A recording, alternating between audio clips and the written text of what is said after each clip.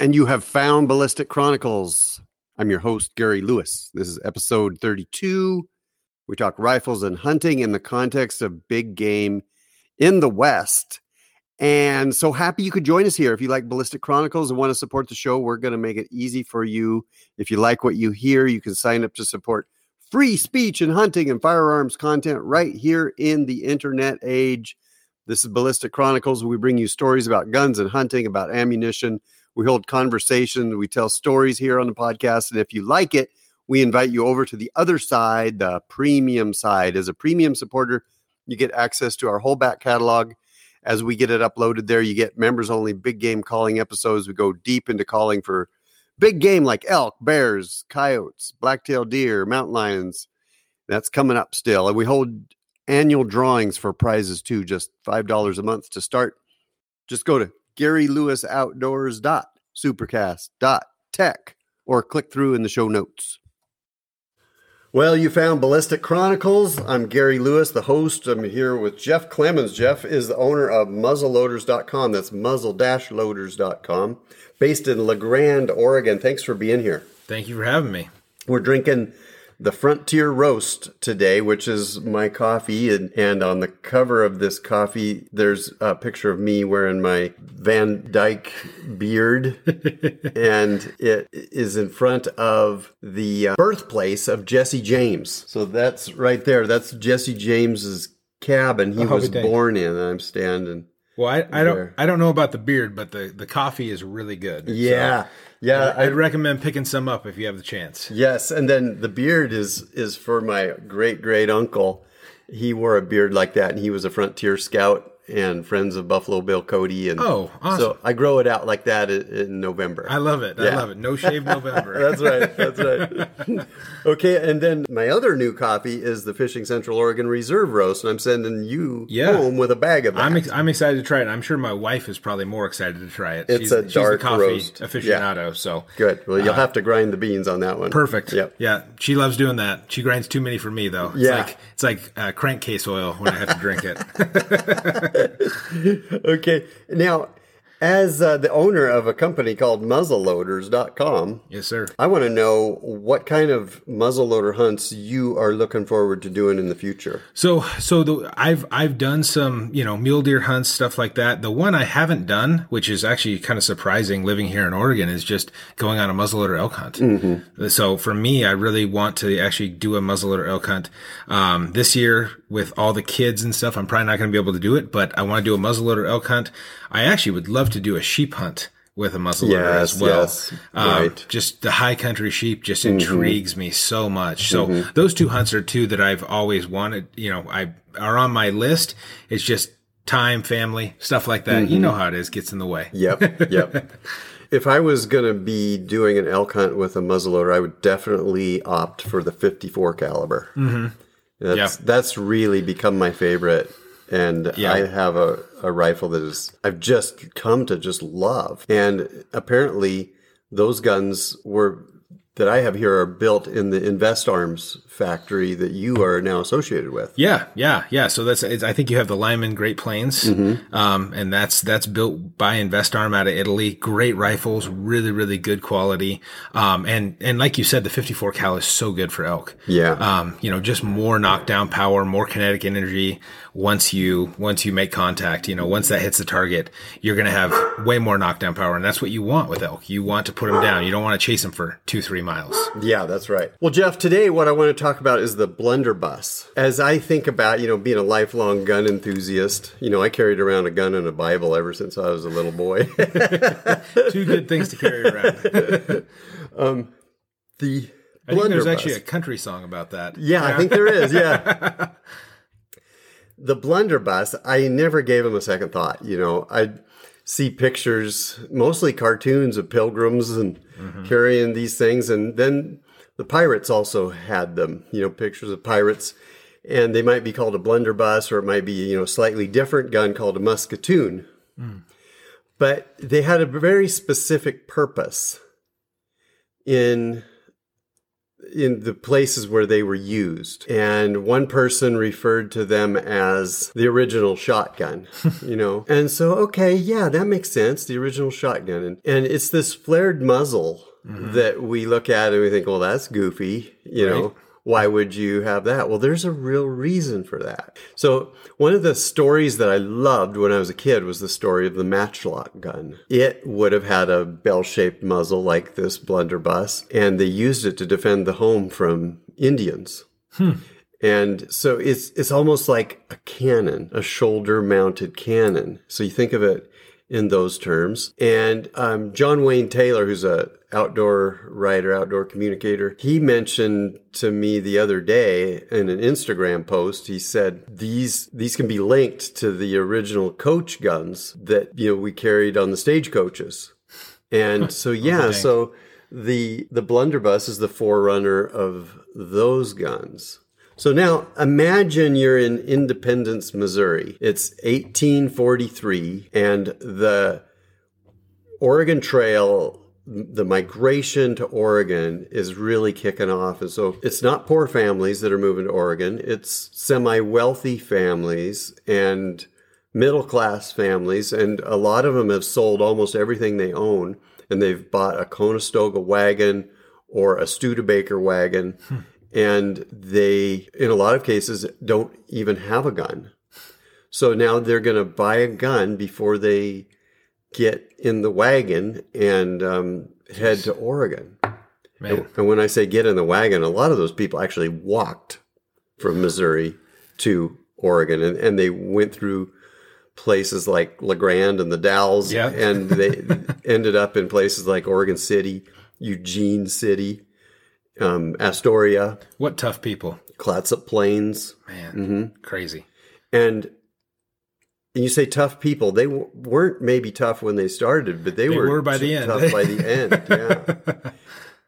But so you go into a hardware store in Independence, Missouri or St. Louis, and there would have been guns for sale and probably handguns, in a case maybe, and long guns probably in the store where people could pick them up and hold them. And I would venture to say that there would have been a Hall rifle, used rifles that would have been what we call mountain rifles, maybe a Hawken, Plains rifle, Harper's Ferry. These Kentucky rifles were very popular, maybe the most popular of the guns that were carried in the wagons on the Oregon Trail in the 1840s, 1850s. But there would have been blunderbusses as well. And so in those days, the blunderbuss was probably the cheapest gun you could buy. But it also had a lot of utility, and it could be used by a man or a woman or a child. It's not too heavy. It's easy to load, and that's where you get that bell-shaped muzzle from. It's easy to pour the powder in when you're in a hurry, and then it distributes the shot charge when you shoot it.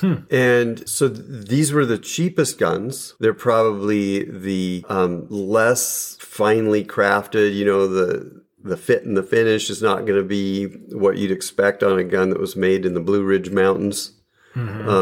These guns would have been made in factories, maybe in Europe. Yeah. When you think about the people on the front of the wagon sitting up there, instead of carrying a full-length Kentucky rifle, having this shorter version, the blunderbuss, so much easier to swing up if you need to really quickly or protect yourself. Wrapped in a blanket. Yeah. Yeah. Very concealable. Yep.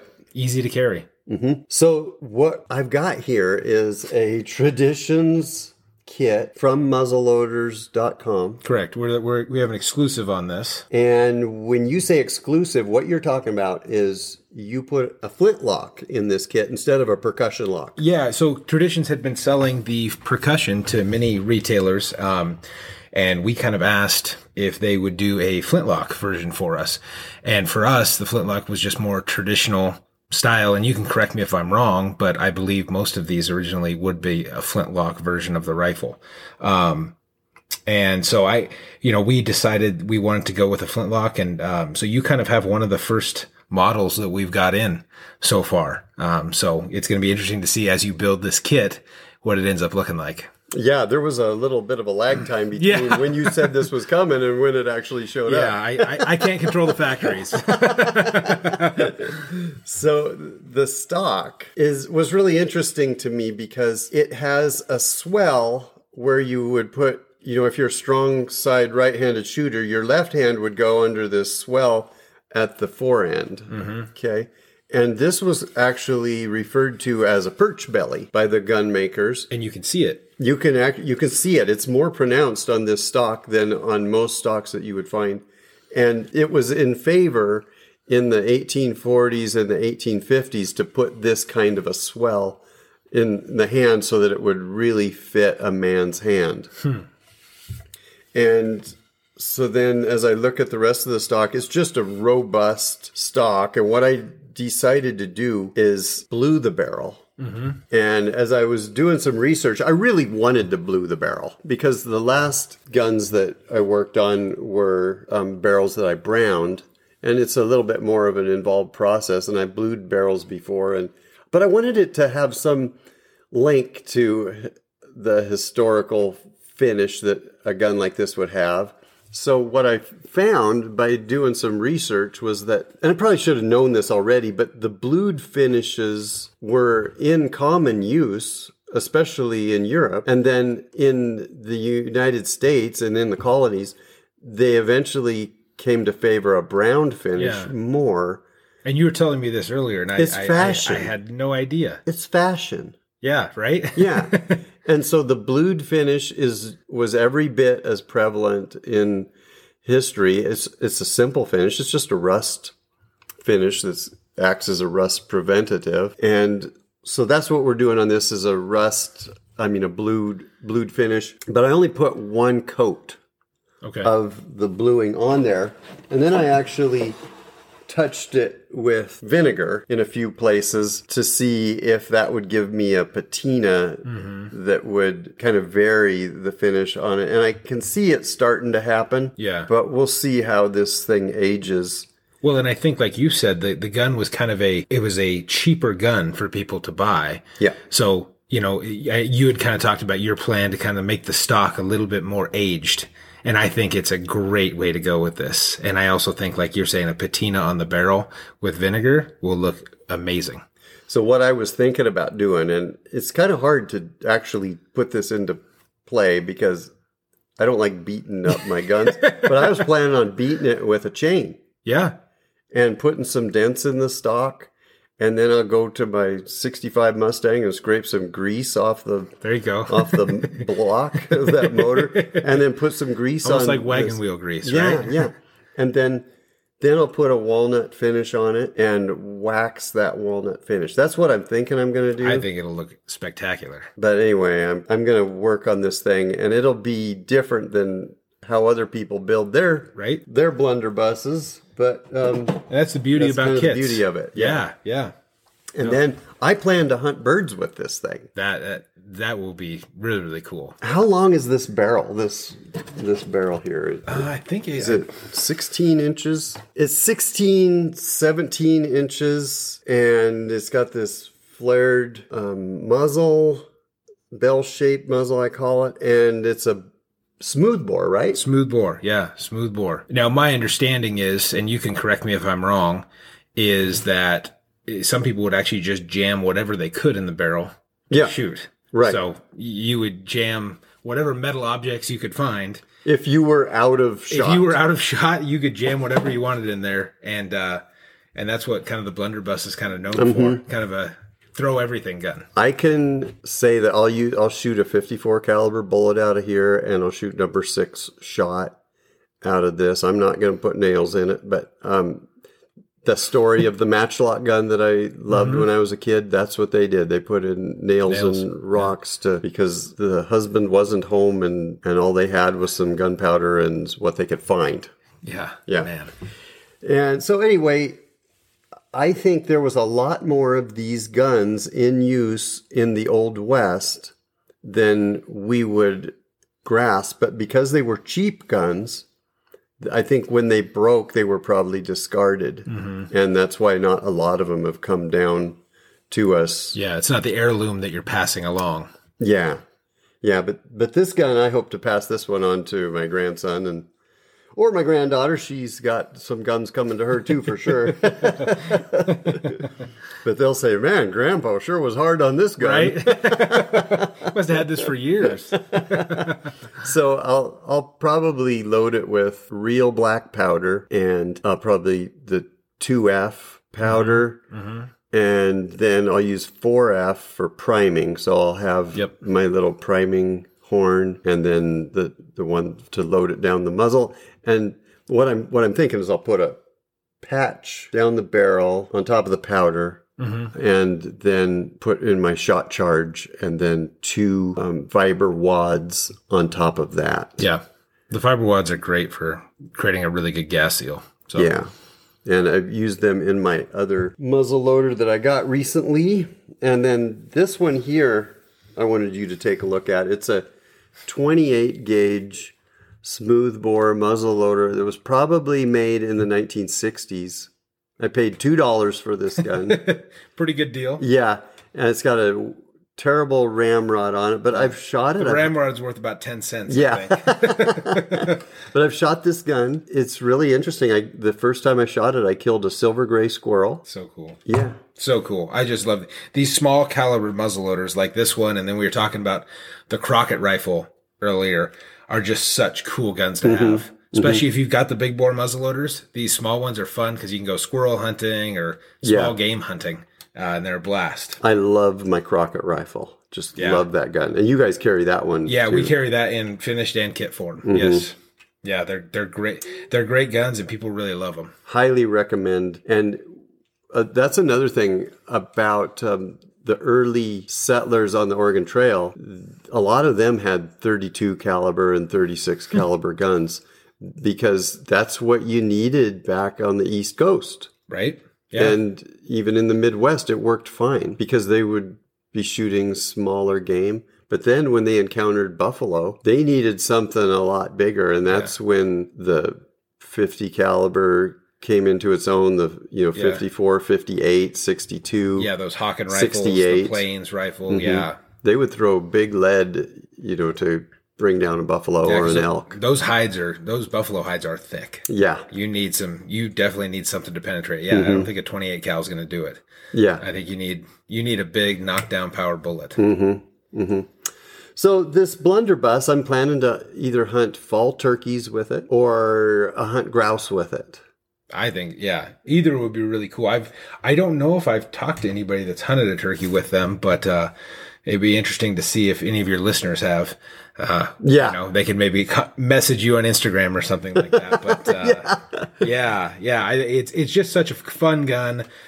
We've had a lot of demand for them, and I think you're really going to enjoy it. Well, I know I am, and as you picture these things being used in history, you could picture them being used in a coach in France, in a dark road, where you have to travel from town to town, and you stay at a tavern along the way, and you don't see people. It was really common to be robbed.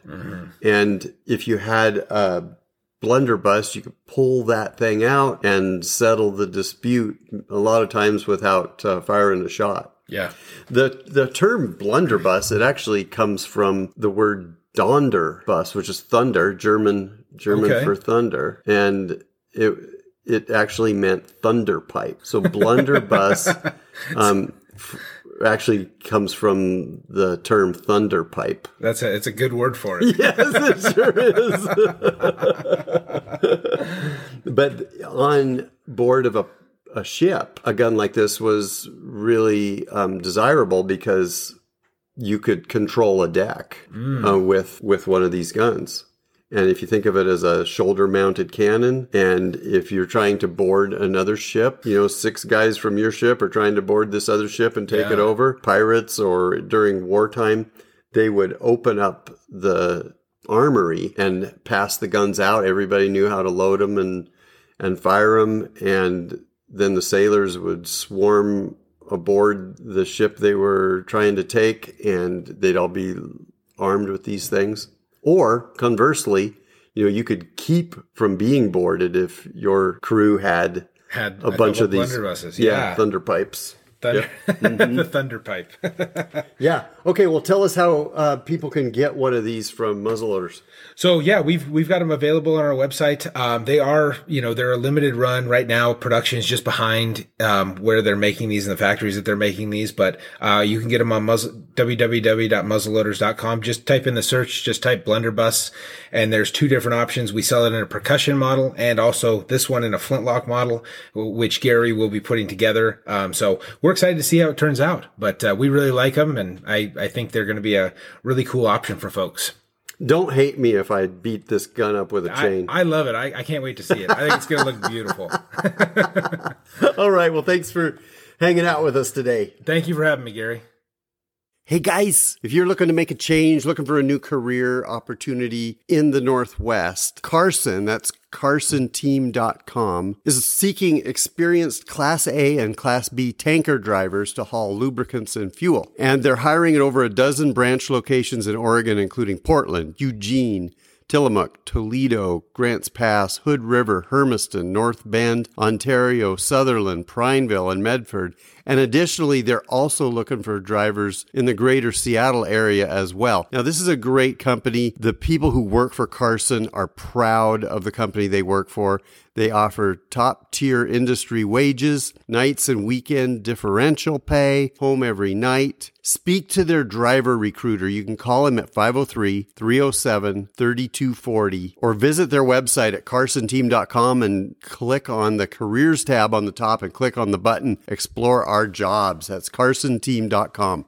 Hey guys, if you like what we're doing here on Ballistic Chronicles, you can support the show and get in-depth hunting content you won't get anywhere else. Just go to GaryLewisOutdoors.supercast.tech or click through in the show notes.